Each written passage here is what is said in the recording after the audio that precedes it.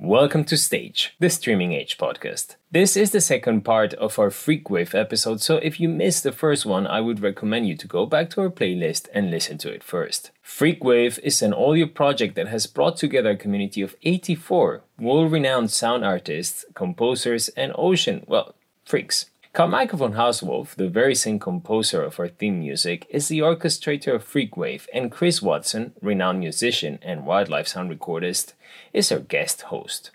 This is a collaboration between Stage and TBA21 Academy. Remember to check out our platform on www.stage.tba21.org, and if you like this episode, which we really hope you do, please subscribe to it on Apple Podcasts, Spotify, or wherever you get your podcasts from. Don't forget to share it with your friends, and if you have a minute to spare, please do leave us a review. Without further ado, this is Stage.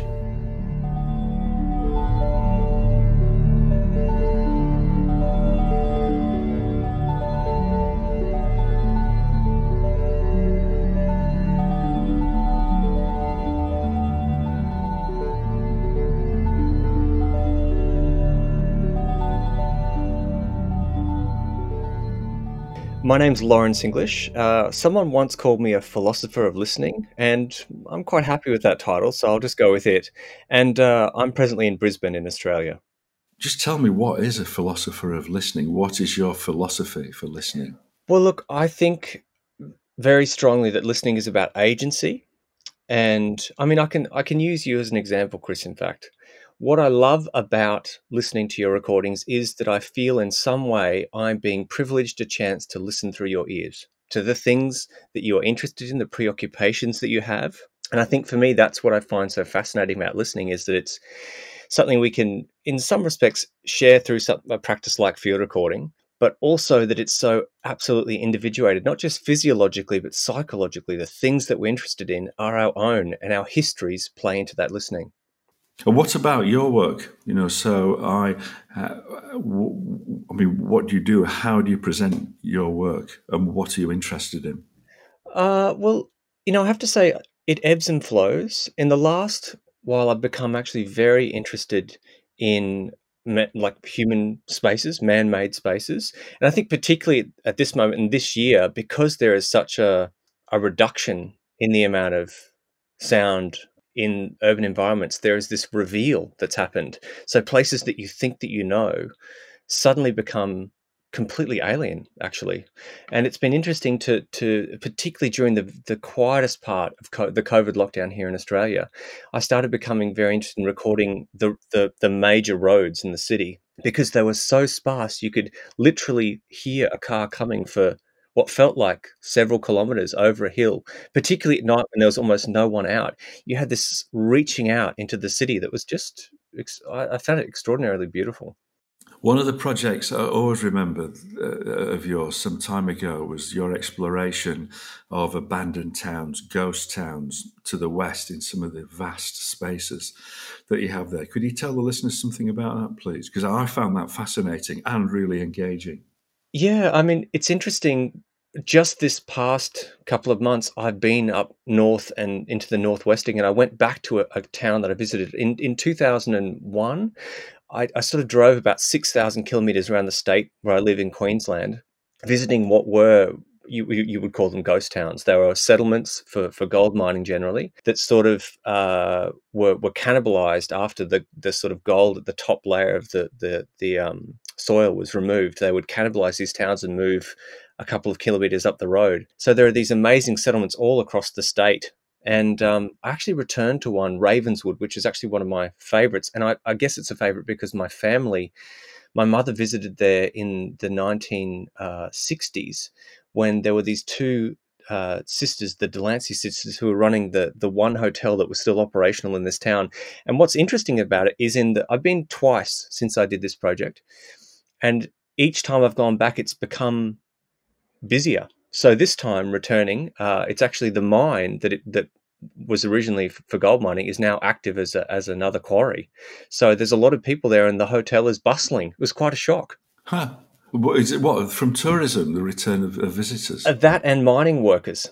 So, and the interesting thing is there is this real, I think, fascination with towns like that are in these, that have this kind of ebb and flow over a century. And because there is this idea of the ghost town, the Imperial Hotel, which is where I visit whenever I go, is said to be haunted. So there is this kind of nice, you know, hauntological quality to the space.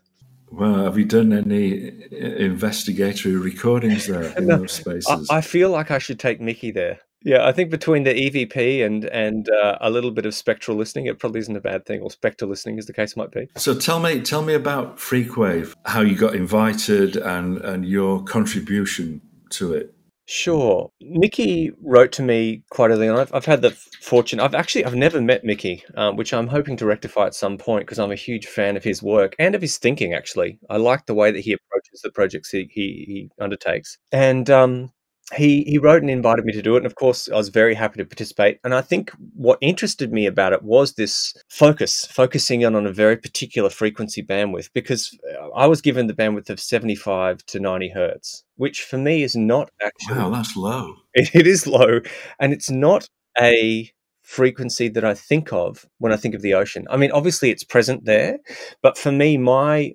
experiences underwater and in the water are much higher. The first time I ever encountered, I remember encountering sound in the water when I was probably like 7, 8, 9, something like that.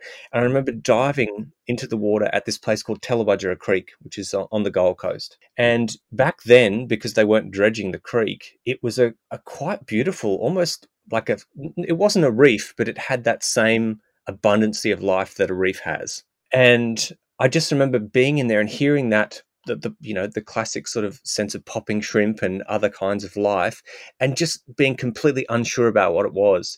But that's a much higher kind of register. So I had to spend some time thinking about how I was going to approach that particular the bandwidth for Freakwave. So did you go out and specifically make a recording for the project for Freakwave? I was given a part of this Humboldt current section, which obviously. Oh yeah, I was there. Yeah, yeah, which was a kind of echo for me. So I've never actually been on that part of the coast there in South America. So I started to think about what the relationship was between, almost like the echo, because I mean we're the kind of cousin on the other side of the ocean for those folks. So I started thinking about that, and thankfully when he'd asked, we were able to travel. So I was able to go and make a recording at one of the easternmost points, almost like a kind of reaching out towards the Humboldt Current on the other side. Nice. Yeah. And that's what ended up being used in the piece. Okay, I can understand that, and the way that the sound travels, and the speed and the distance, that there is a sort of almost tangible connection. I mean, I was lucky because I'd recorded around the Galapagos Islands, and my area was the Humboldt Current, and I chose to make a selection from at night when the sort of colder water comes up to the surface and sort of draws things up.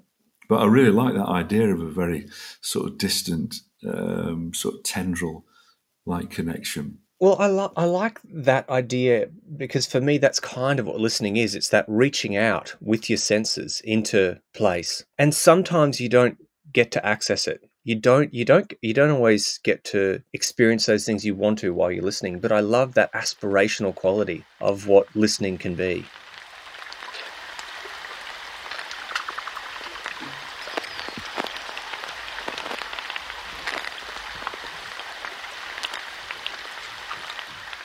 I have this piece called Morrow, which was actually recorded in Antarctica in that summer that we were there together in 2010. And I mean, for me, it's a obviously very personal recording, but I had always wanted to hear Weddell seals because I still am captivated by them. That will be something I take to the grave. And in the very beginning of this recording, very quietly in the distance, you can hear a Weddell seal. And it was this moment when I was listening during the recording, I just felt this rush of, I mean, in terms of this thing about aspiration and reaching out of sensing, I suddenly felt like I had reached something that I never expected that I would in my lifetime. I love that. I actually quite enjoy that when things are on the periphery of your hearing, because it draws you in many senses, much more engaging. There's something that's right up sort of close, super close perspective. I like being able to listen into the distance, so I can really empathise with that. Lawrence, thank you so much for talking to me. It's always a pleasure, and let's hear that track. It's my pleasure.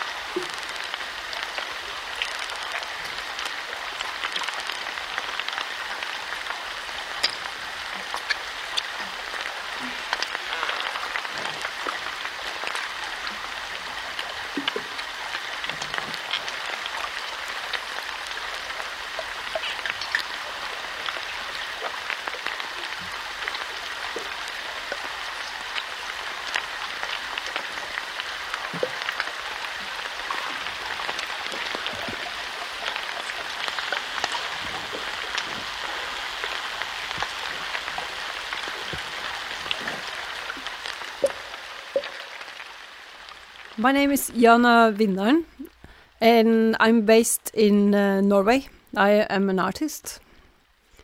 I work a lot with sound recordings from underwater. I am trying to put attention through sound to biodiversity and specific ecosystems underwater, and through playing back the sound, hoping to bring attention to these areas and issues. And what drew you to make a contribution to the Freakwave project?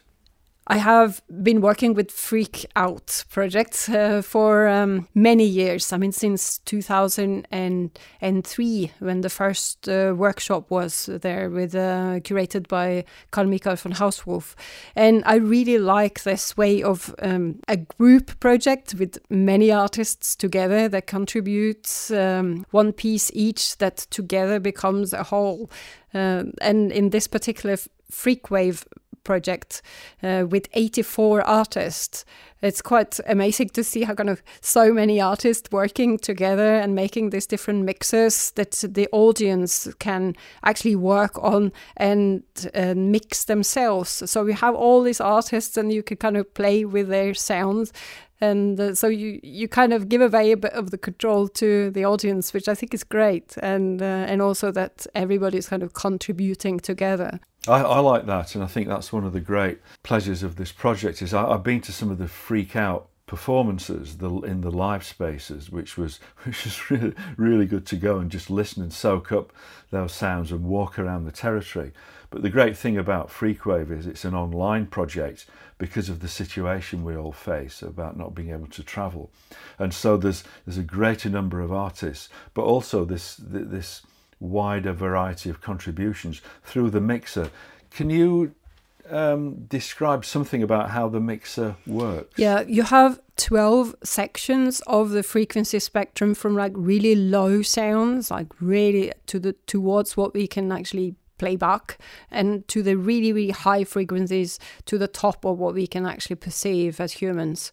So it's kind of divided into 12 sections, and each artist have one section each. So you have to kind of filter your frequency area, or kind of make sure you're not going into the next artist frequency area. My area was 60 to 75 hertz this time. That's quite low, isn't it? And yeah, 60 to 75 hertz is quite low, and it's on the kind of limit of what you actually can hear through, you cannot hear it through computer speakers, but you might hear it on headphones, and obviously if you have a sub at home, you'll be able to hear it. So it's also quite limited band, so there is not so much room there to work with. Yeah. What if you were, along with your experience recording in oceans around the world, what animals, what sounds would appear in the frequency range that you were allocated? I was immediately thinking about the low end of calls by whales that is down in this area. So when I made my piece, and I was thinking this should only be 1 minute long, and then it's like 60 seconds, and my heartbeat actually is 60 times per minute. So what I was thinking that, okay, the whales are down there, and I had just also been thinking about this story of Jonas that got swallowed by the whale, and both in different religions for that case, but also I was just having this image in my head of me being inside of the belly of a whale as it was diving, and when the whales are diving, they heart rate goes down, so you might have like 1 beat in a minute, and then with my kind of beat in 60 times a minute. So that was the kind of story I had to kind of make sense out of doing just like a 1 minute piece. That's a really beautiful sort of symbolism. You're working actually with the very pulse of life and mixing those frequencies of your heartbeat with that of one of the great whales. What did you have a certain sea area in which you worked in? It was the Metropolitan Asia, which was called, frequency wave number 6, for the 6th mixer I was part of. Yeah. Why do you think this was an important project? Why, because obviously you get a lot of requests to work on loads of different projects, and what was important for you for this, apart from the artistic significance of making the contribution? Is there a wider meaning to this project, do you think? It is very important that the awareness of sound underwater and sound communication underwater is getting to be known among the general public. And so I think it's important that we are doing everything we can to kind of point towards the importance of the sound underwater and how we are influencing it also as human beings. So maybe next time you put on your engine on your boat, you think about that you're actually overwhelming the cod that try to mate under you there when you go out with your boat. That's a really important point, Jana. Thanks for doing that. It's just finally, I'm asking everybody just to contribute a favourite sound. Now, you could have a mix from Freakwave, or be nice to hear a personal selection maybe from your archive. Just leave us with a sound that has significance for you. A recent sound I recorded was quite overwhelmingly impressive to me. It was like a school of fish, and it was like so intense that it made me start thinking about how important the sound production of fish is in schools. And I could hear like particular fish very clearly, so it sounded like they were following one leader fish maybe. All these things are rising questions that then I'd like to look more into and listen more into. So yeah, I would say this massive school of fish I recently heard in Thailand. Thanks, Jana. Thanks for making this contribution. Let's listen to that sound.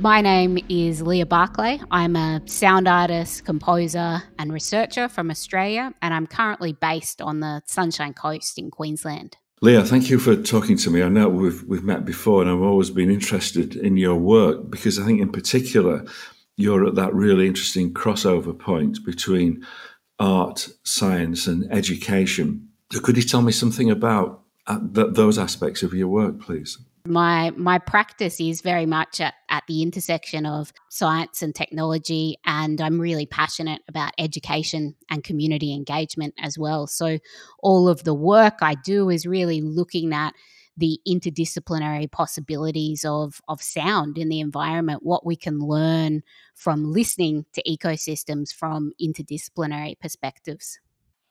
And I know you've got a particular interest from what I've seen recently, just online of your work in river systems. And I've seen a lot of your educational work, particularly with younger people. Can you tell me something about that, how you get people to listen and engage with the sounds of rivers? Absolutely. So I've been leading a research project called River Listening, which is essentially exploring the cultural and biological diversity of river systems through sound. And, that was initiated through my practice as a sound artist, recording rivers with hydrophones and actively engaging with those river soundscapes, being really inspired by rivers, which shifted into the scientific possibilities of using those sounds as a very non-invasive way to measure freshwater biodiversity and river health. And the more I was working at that intersection of art and science in river systems, the more I realized how powerful hydrophones and field recording were as a community engagement tool to really engage local communities in their river systems. So I've been really passionate about running workshops, particularly with young people and community organizations, where they can build their own hydrophones and be mapping the changing soundscapes of their river systems. That practical aspect's really interesting. And how's that work presented? How's it finalized? Is it online or is it an installation? How does that work? Yeah, it's very multi-platform, so it kind of differs from community to community depending on the kind of scale and scope of the river system itself and the location of the river. So all of the recordings are included in a database, which we're using for biodiversity monitoring and mapping environmental change over time.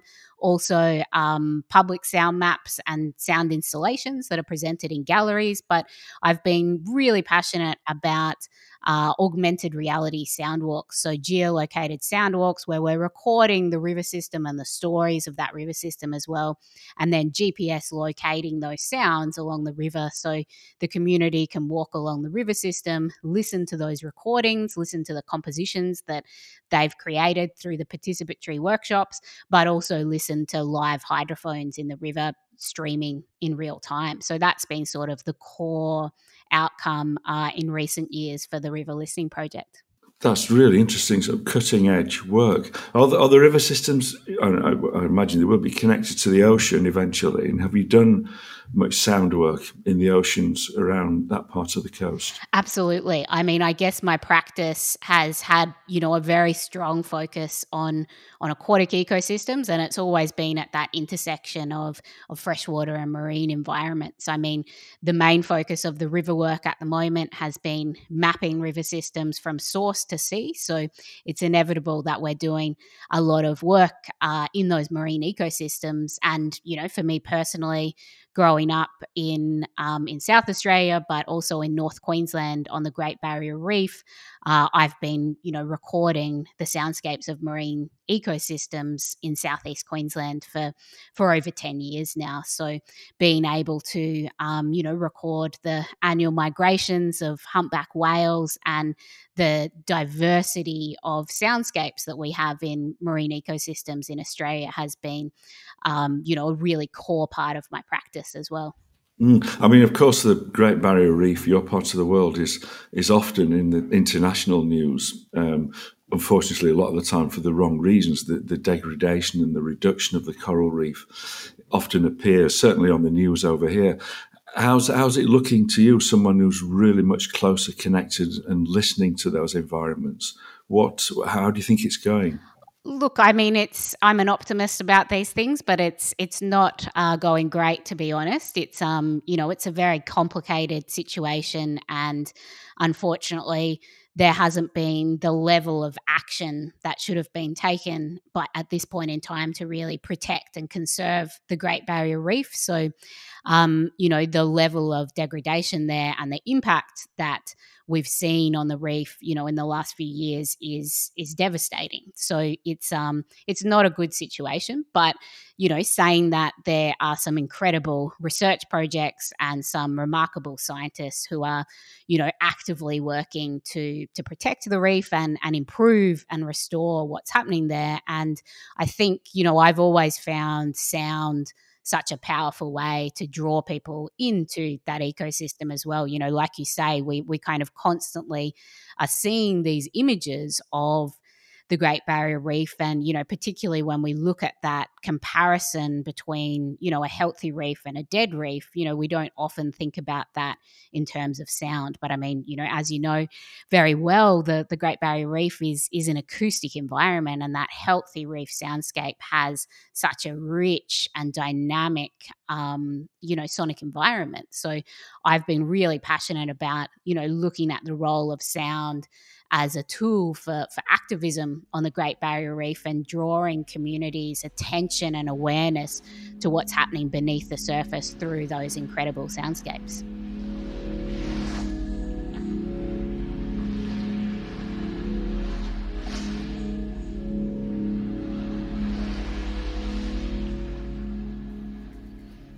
So that's a classic example of sound being used as a tool for environmental monitoring of the reef. Definitely, yes. And I mean, there's a lot of work happening, up and down the coastline on the Great Barrier Reef around, monitoring through sound, and also, looking at the way that sound and ecoacoustics can be used as a regeneration and restoration tool as well. So when we've seen several research projects that have emerged in the last few years looking at, actually playing back the soundscape of a healthy reef underwater to actually, draw that marine life back to the reef ecosystem. As we know, many species actually navigate the reef through those healthy soundscapes, the classic sound of snapping shrimp in a healthy reef. So it's quite interesting to see that, that evolution of acoustics research at the moment, both being used as a tool for biodiversity monitoring, but also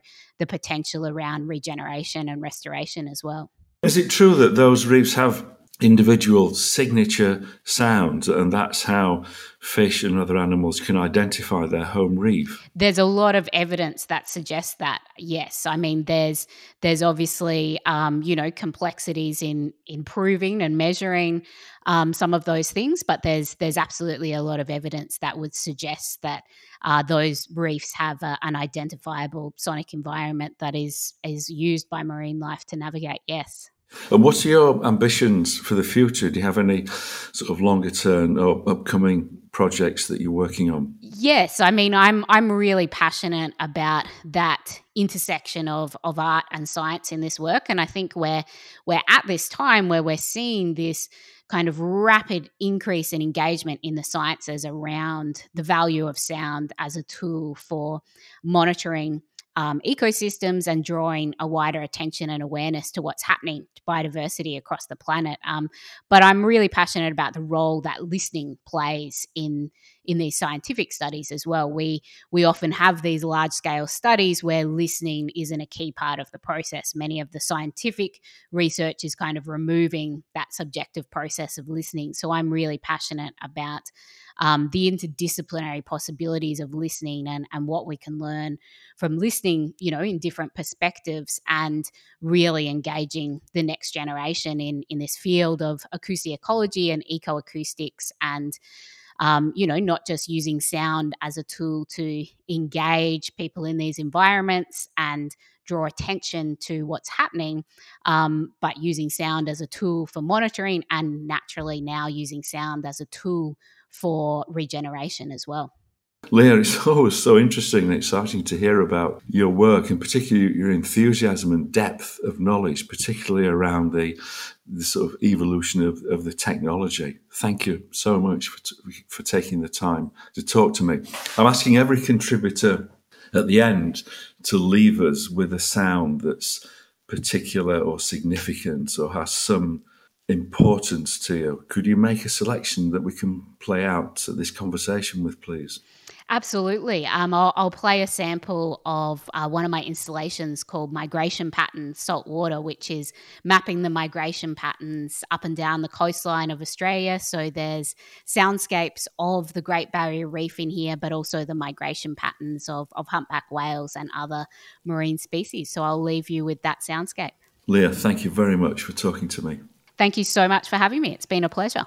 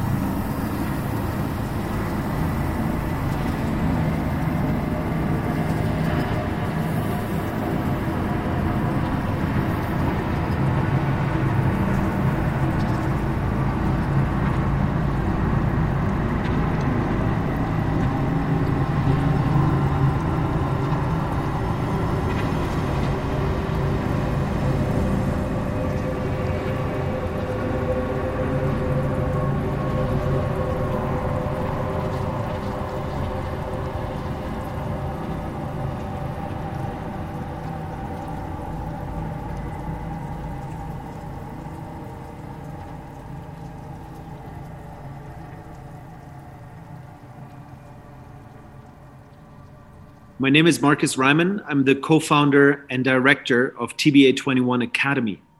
So Markus, why did the Academy choose to commission Freakwave?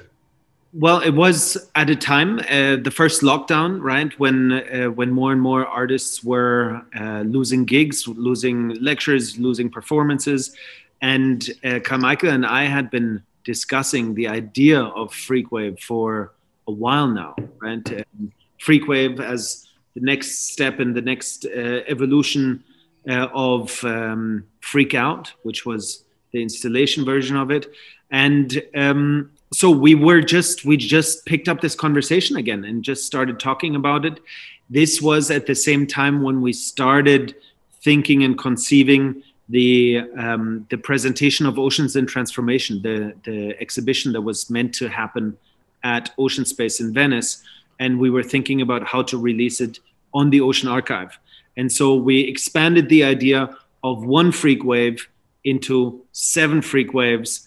And then because everybody was under lockdown and actually reading and responding to their emails, we were able to have this large scale, 84 artists, a huge act of solidarity. And that's how Freakwave was born.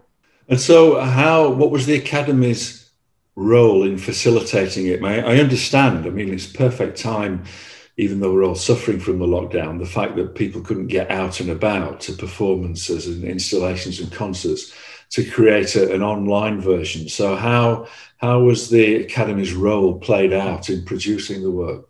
Well, it was, on the one hand, we project managed the entire thing, right? 84 artists, 84 contracts, all of that, right? That's on the one hand. But on the other hand, it touched exactly on what you just mentioned. no one was able to go outside. No one was able to do field recordings. No one was able, or very few people were actually able to get to the ocean and do something there.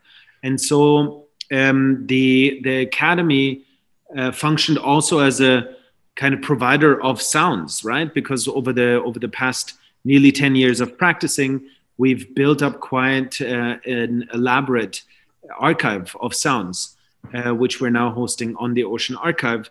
And then also Francesca Thyssen-Bornemisser, the co-founder of the Academy, she dove very deeply last year into sound pollution in the ocean with a lecture performance called Sounds Too Many. And for that, she reached out to the bioacoustics labs of Scripps Oceanographic Institute, San Diego, La Jolla. And so there was another real huge library of ocean sounds and anthropogenic ocean sounds, which we were then able to make accessible to all of the artists. That's interesting, that point, because there the Academy makes that really good connection, that bridge between the artists' contributions, the extensive archive that the Academy has, but also the connection to the science behind some of the challenges that the ocean's facing. And I know that's important to you and Francesca in that respect. So how do you think that valued the outcome, that connection of the artist's contribution and the connection to the scientific challenges that the ocean's facing? Well, I think, first of all, it contributed massively positively to the positive response from the artists, right? That there was kind of cause attached to it. And Mickey, when he made all the introductions and started gathering the 84 artists, was not shy to talk about the sound pollution and the trouble of the sound pollution in the ocean. So I think that contributed to the positive response. On the other hand, all the work that we do is underpinned by science and other forms of knowledge, right? It's like science is one form of knowledge. There are indigenous contributors. There are other forms of knowledges that contribute. But it is important that everything that we do is a collaboration that is also based on science, right? And therefore, this exchange that is never meant to be just a transactional exchange.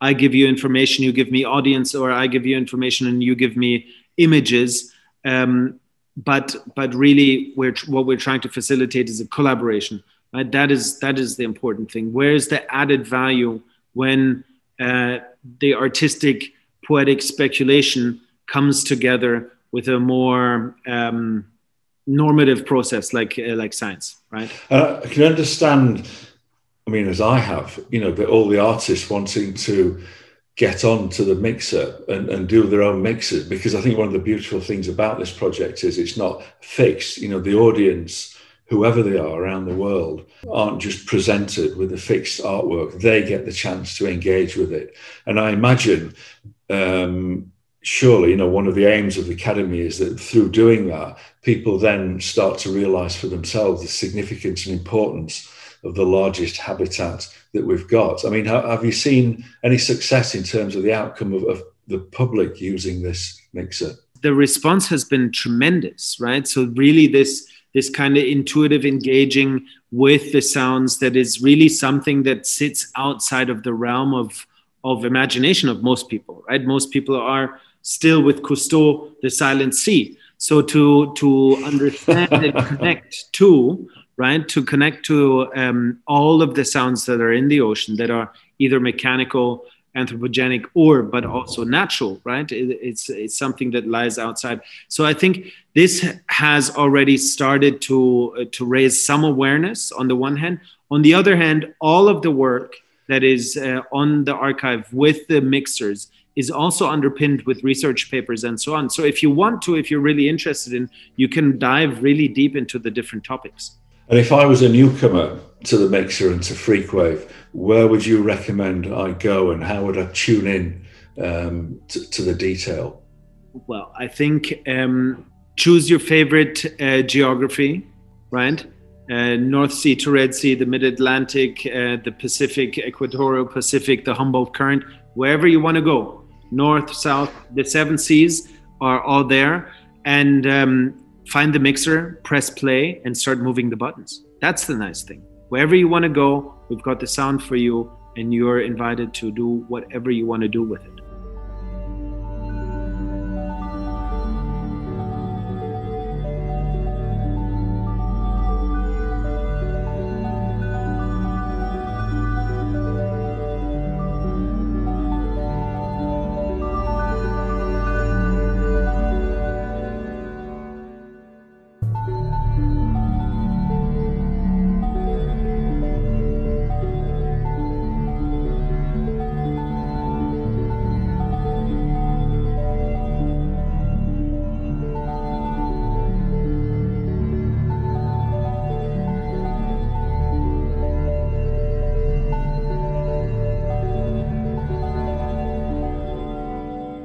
Stage, the Streaming Age podcast was brought to you by Thyssen Bornemisza Art Contemporary. This was a co-commission between Stage and TBA21 Academy. Special thanks to Markus Reymann. Remember to visit our website to experience Freakwave on www.stage.tba21.org. If you enjoyed listening and want to stay up to date with future episodes, please do subscribe to our podcast via Apple Podcasts, Spotify, or whichever platform you use. Reviews and shares are always deeply appreciated. Today's episode was dedicated to Freakwave. The interviews were conducted by Chris Watson. The editor-in-chief of Stage is Francesca Thyssen Bornemisza. Carlos Urroz is the director of Thyssen Bornemisza Art Contemporary. Soledad Gutierrez is our content curator. Our producers are Soledad and myself, Igor Ramirez. Nina Speranda and Jidra Vejodova are our project managers. Elena Utrilla is our production assistant. This episode was edited by Anna Esteve, and our theme music is by Carl Michael von Hauswolf, the same Carl Michael from Freakwave.